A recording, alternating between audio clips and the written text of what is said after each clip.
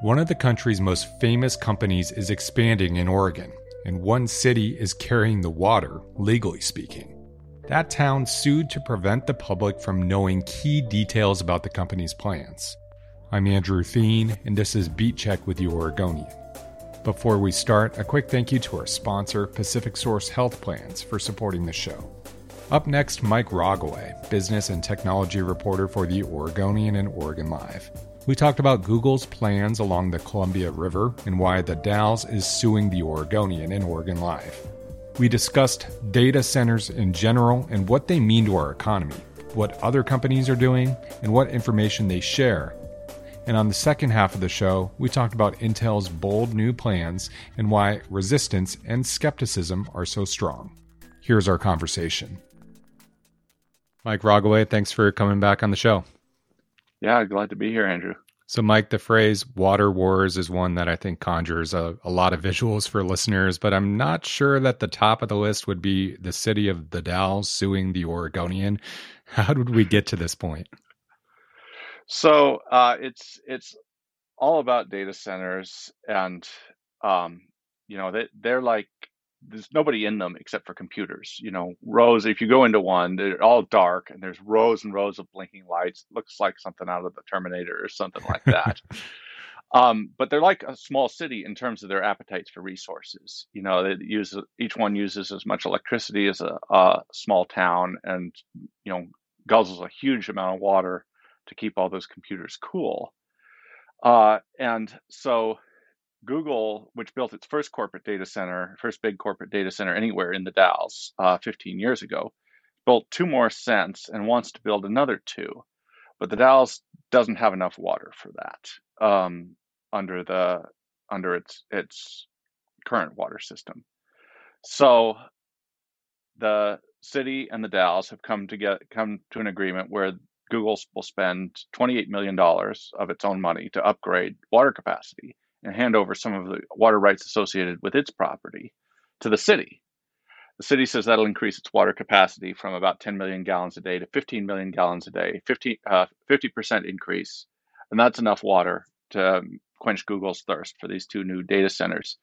The issue, though, is the city won't say how much of that additional water Google will use, and it won't even say how much water Google uses now. Which is a little unusual, or actually very unusual. Intel, another big water consumer,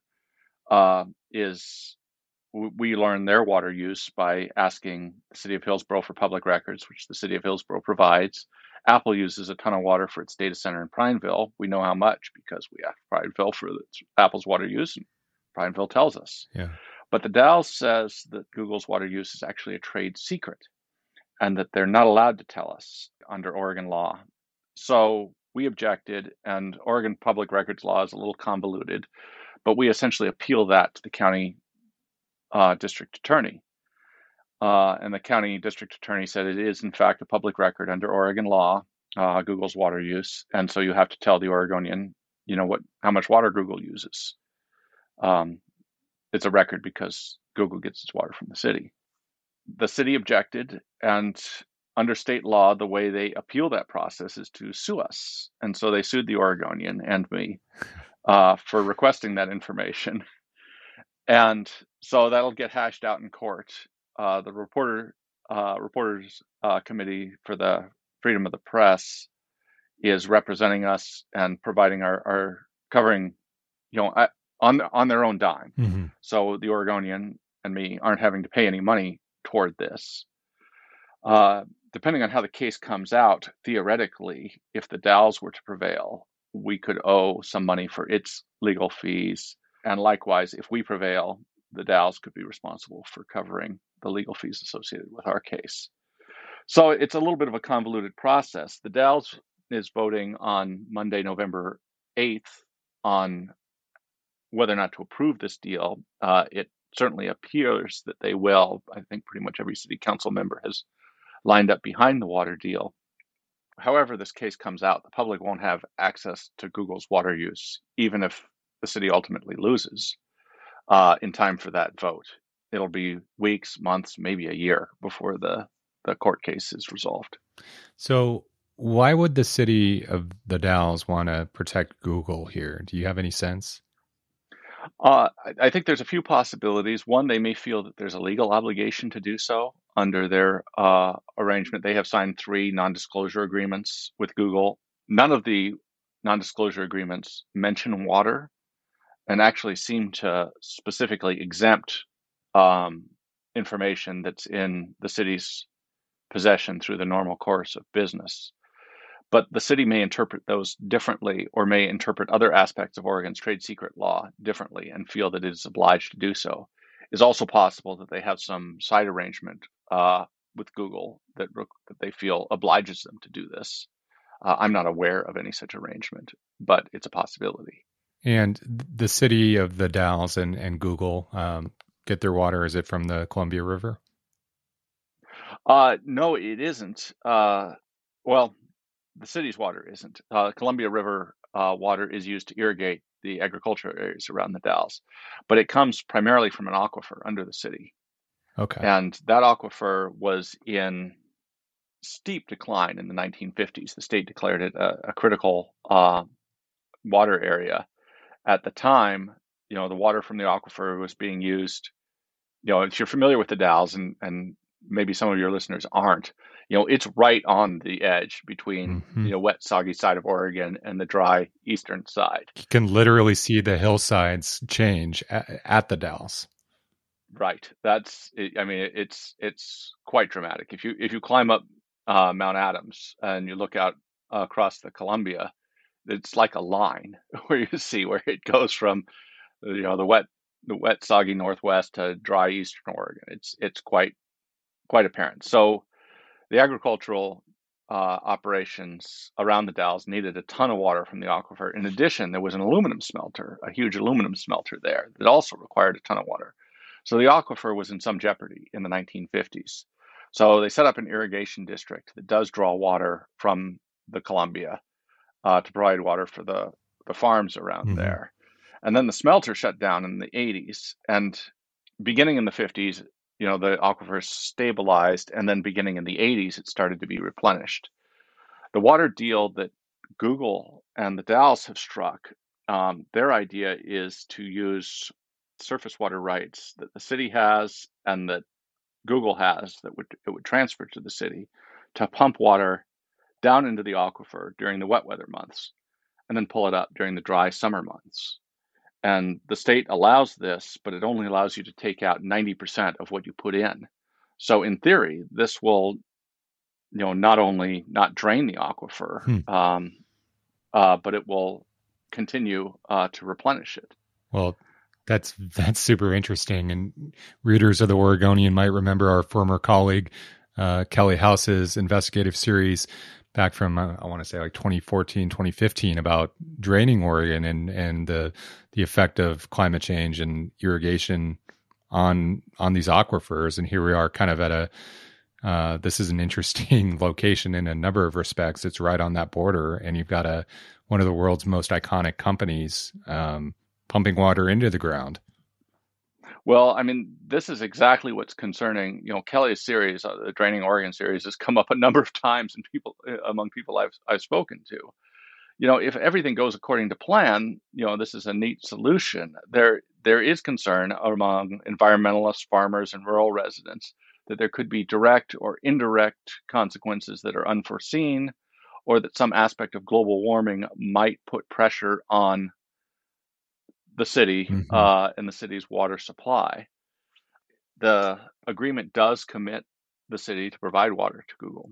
So it is potentially a constraint. But if it works as the city envisions, the way the city puts it is even in a drought condition, it's going to have more water available because it's getting additional water rights from Google than it would otherwise. Folks aren't fully persuaded of that, but there isn't an organized opposition to this at this point, just a great deal of concern. So you've been covering the tech world for a long time here in Oregon, and including some significant pieces over the years looking at the data center industry in our state. Can you remind us, why do we have so many of these big companies, some of the most, for lack of, I hate the word, but iconic, I guess, most famous companies in our world right now in our country have presences in Oregon, but they don't have, it's not like they're bringing thousands of employees. No, data centers employ dozens or a couple hundred employees typically, and many of those are security contractors. But there's a couple reasons. Number one, data centers have to be distributed regionally because even electrons take time to go from place to place. Mm-hmm.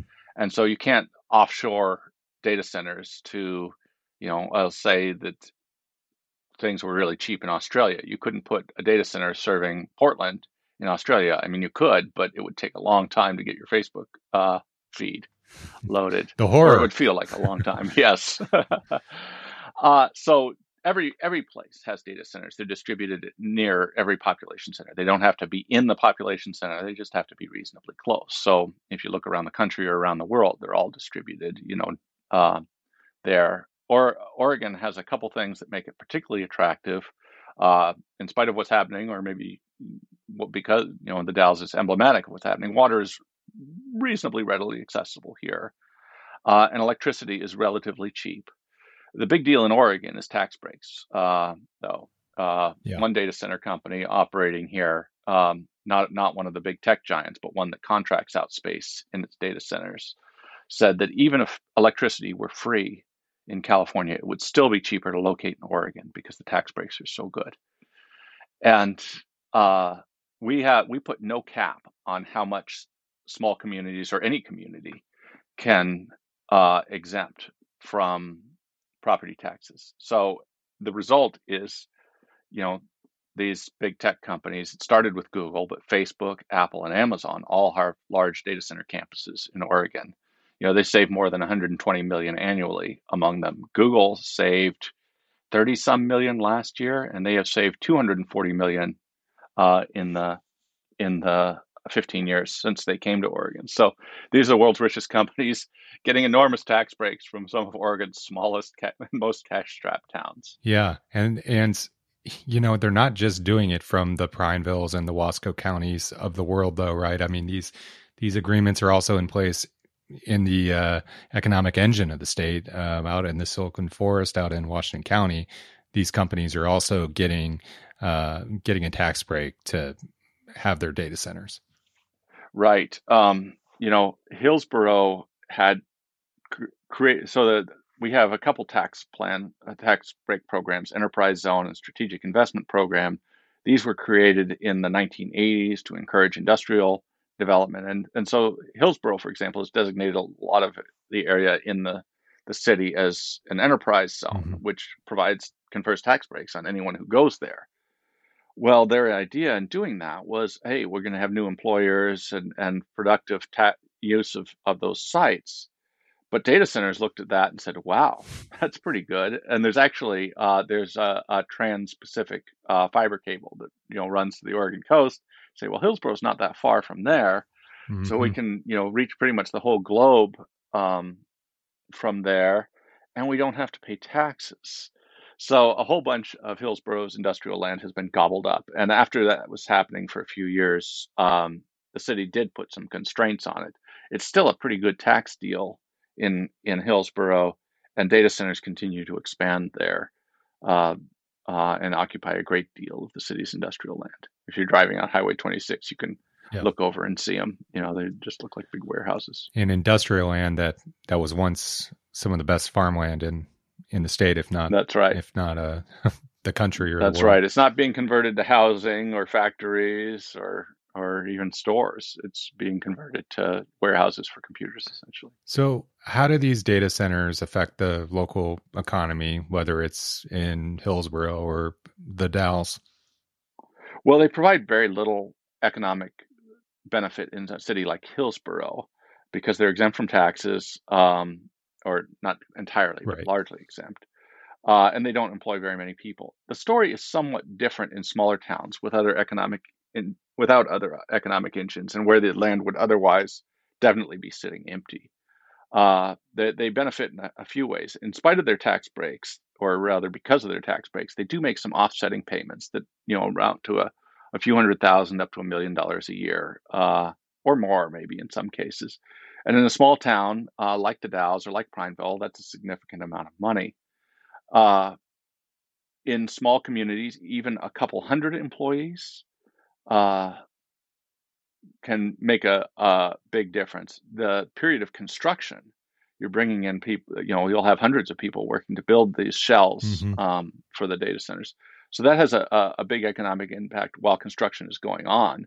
In Prineville, construction has been going on almost continuously for the past decade as Facebook has steadily expanded there, and as Apple has built 2 data centers there as well.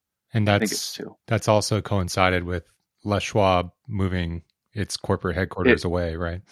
Yeah, yeah. Les Schwab moved its corporate headquarters to Bend, so it was a really nice, backfill, essentially, to come in there. And there's another very significant way in which they contribute because they use tons of electricity. Many of these cities charge a franchise fee on electricity use. You pay a small percentage of your electricity bill to the city. Uh, uh, if you're using as much electricity as the whole rest of the city, that ends up being a pretty substantial boost. It might only be a couple $1 million or maybe just $1 million. But in a small community, that's a significant boost to the city's general fund. So it does have a very real economic impact. It's just that the financial benefits overwhelmingly in aggregate dollar terms accrue to the big companies. What have you heard from locals in the Dalles, if anything, through your reporting, just about this water deal and about Google's presence there in general? I mean, it's kind of an interesting place there. You know, Hood River obviously is farther down I-84 to the west and has kind of built itself into this beer and kind of recreation yuppie mecca, I guess, for lack of a better word, in the mountain and whatnot. And the Dalles is also a really spectacular place scenically and has a lot to offer. But I'm wondering what people have to say about this industry and how it affects the town. There's always been sort of a level of mistrust around Google. When Facebook went into Prineville, for example, they made a big deal out of being as public as possible. And they disclosed water use. Well, I'm not sure about water use, but they disclosed electricity use. Hmm. They were very visible in the community. They set up a lot of grants. Google has done some of that too, but I think because they were so secretive initially, there's sort of been this lingering suspicion. And so I think that has persisted. Now, it hasn't triggered the degree of scrutiny that, for example, Nestle going into Cascade Locks with Right. their attempt to have a spring water bottling effort that operation there 5 or 6 years ago. That attracted a great deal of scrutiny and local opposition and national opposition, and that plant ultimately didn't happen. I would say here that it's more a level of skepticism. There is a great deal of outrage being expressed in Facebook groups in the Dalles, but there is not the sort of let's organize and stop this kind of militancy that you saw in Cascade Locks. And it may be that the concerns are more like armchair concerns, more a degree of skepticism rather than this is going to hurt me in the following way. Right. Uh, It's different when the commercial use of a natural resource is to sell the natural resource for consumption versus kind of a hard to process way of understanding how it's going to cool computers and machines, right? yeah, yeah. Data centers are opaque. They're hard to understand. You never see them except for the buildings because they won't let you in. And so I think there's a less awareness of it. And whatever issues big tech has had over the last several years in terms of public perception, I think Nestle, is a sort of a hot button with environmentalists uh, because of its, you know, history around water use. And Google doesn't produce that same level of suspicion. Okay. But as I say, I think some of it is that, people haven't been able to point to specific issues that they have with this agreement. It's more an opportunity for some to to reflect on the degree to which they feel they've been left out of city decision making over many years. And farmers and agricultural groups say they've always felt, even though the Dalles is historically an agricultural town, Mm-hmm. they felt for many years that they haven't gotten the respect or attention to their needs from the city that they feel would be appropriate. Well, let's take a quick break and we'll talk more with Mike Rogoway, business and technology reporter for the Oregonian and Oregon Live.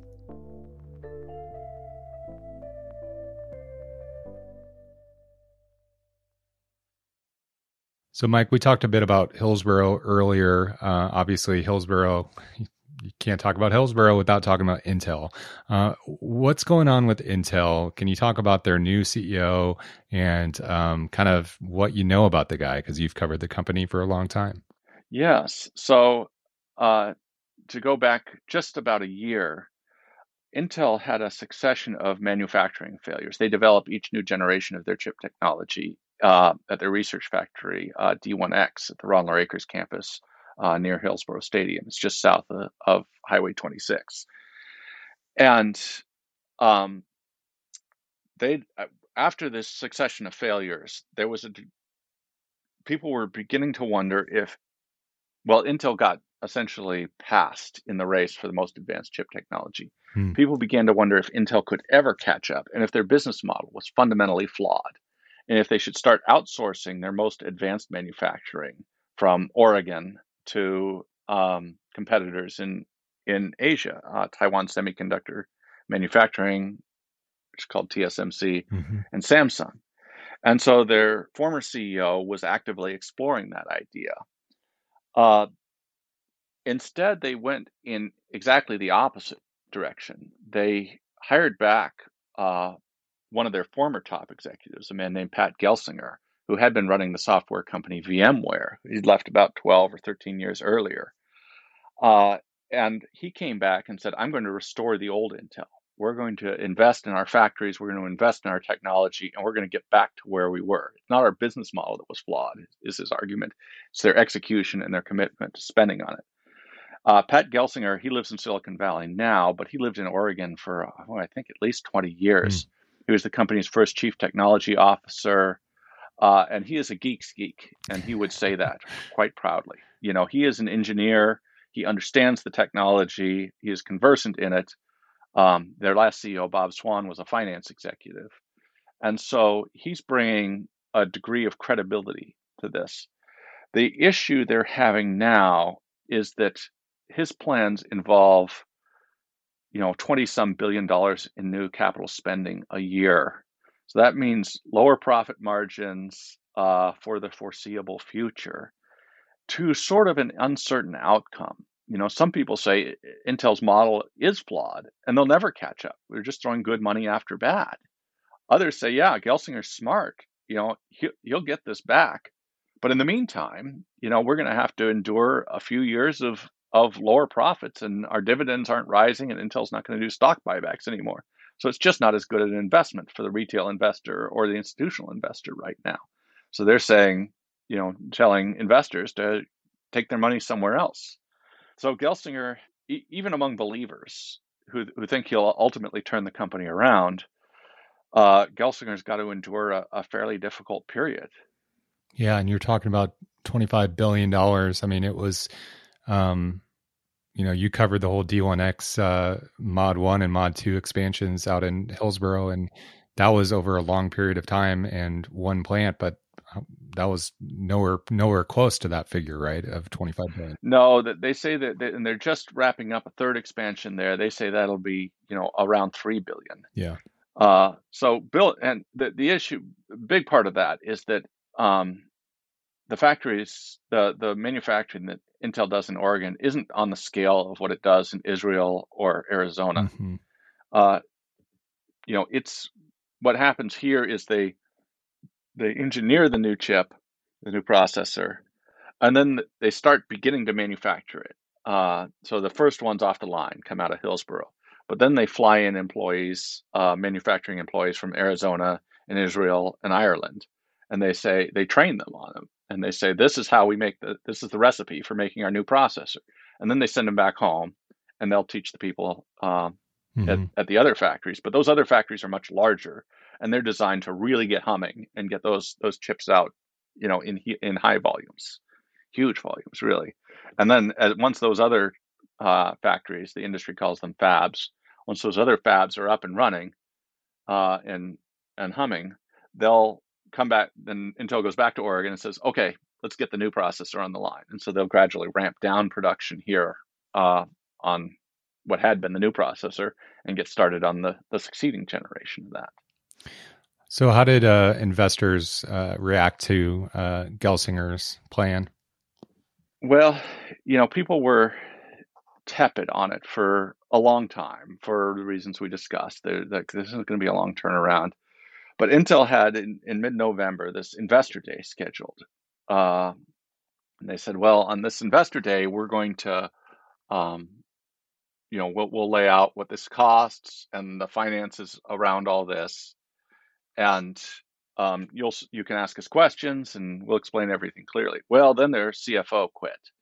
And so they said, we can't really do an investor day without a CFO. When they had their quarterly earnings call last month, they said, well, here are the finances as we see them now. And that's when they disclosed how much they're going to spend and what they see their profit margins looking like for the foreseeable future. And investors were not happy. The stock lost $26 billion in market value in a single day.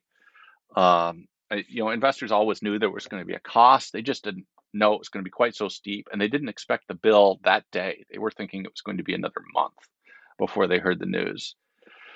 And so, I think right now the investor camp is split in three. There's those who say Intel's model is broken and it'll never be back. There are those who say it's coming back, but it's going to take too long. It's just not worth the cost. Mm-hmm.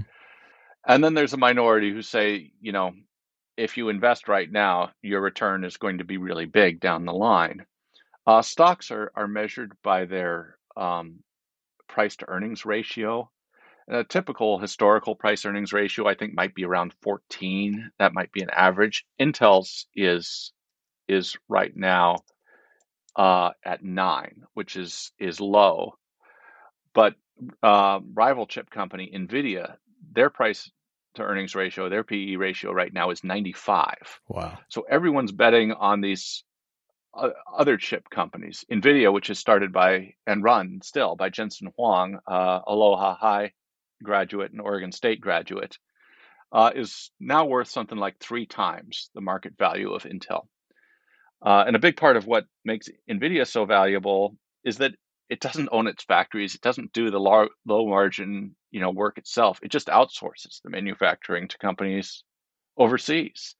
And it's, much more efficient, provided you're able to engineer chips that can then be manufactured closely. Intel's thesis has always been, we'll be better off tying our manufacturing and our engineering together.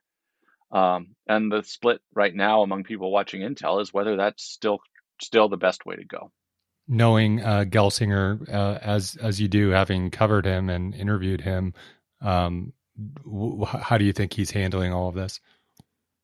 Well, Intel had become with their last 2 CEOs, even as they were trying to bring more executives in from outside the company, they were becoming, in a way, more insular and more defensive, it seemed like. Gelsinger is very savvy about working the levers of power. He's on 60 Minutes. He's at the White House. He's in Brussels at the European Union, holding out his palm and saying, you politicians, you need to help pay for our factories. Because if you don't have chip manufacturing in your own country, then it's all going to be in a geopolitically unstable area in Asia, and you're going to sort of be hostage to the political winds there. It's concentrated right now in Taiwan and South Korea, Mm-hmm. but 2 advanced chip manufacturing, and those are 2 politically geopolitically problematic areas. And so he's very savvy about doing that. He is a geek. He's not a natural speaker, but he's happy to do it because he knows it's important. And he's going to get his money, I think, one way or another, and that's going to offset a substantial amount of the spending. But Intel's still going to have to foot most of the bill itself. Well, super interesting stuff as always. Thanks for for covering all of it and explaining everything from the Dalles to Washington County and everything in between. Appreciate it. Yeah, I'm always glad to have this conversation, Andrew. Thanks for listening to Beat Check with the Oregonian. I shared links to some of Mike's recent and older stories about the Dalles and data centers in the episode notes. If you like this show, leave us a 5-star rating and review in Apple Podcasts. It really does help other people find the program. And tell a friend. Help spread the word. The best way to support our journalism is through a subscription to Oregon Live. You can do that at OregonLive.com/pod support. Until next time.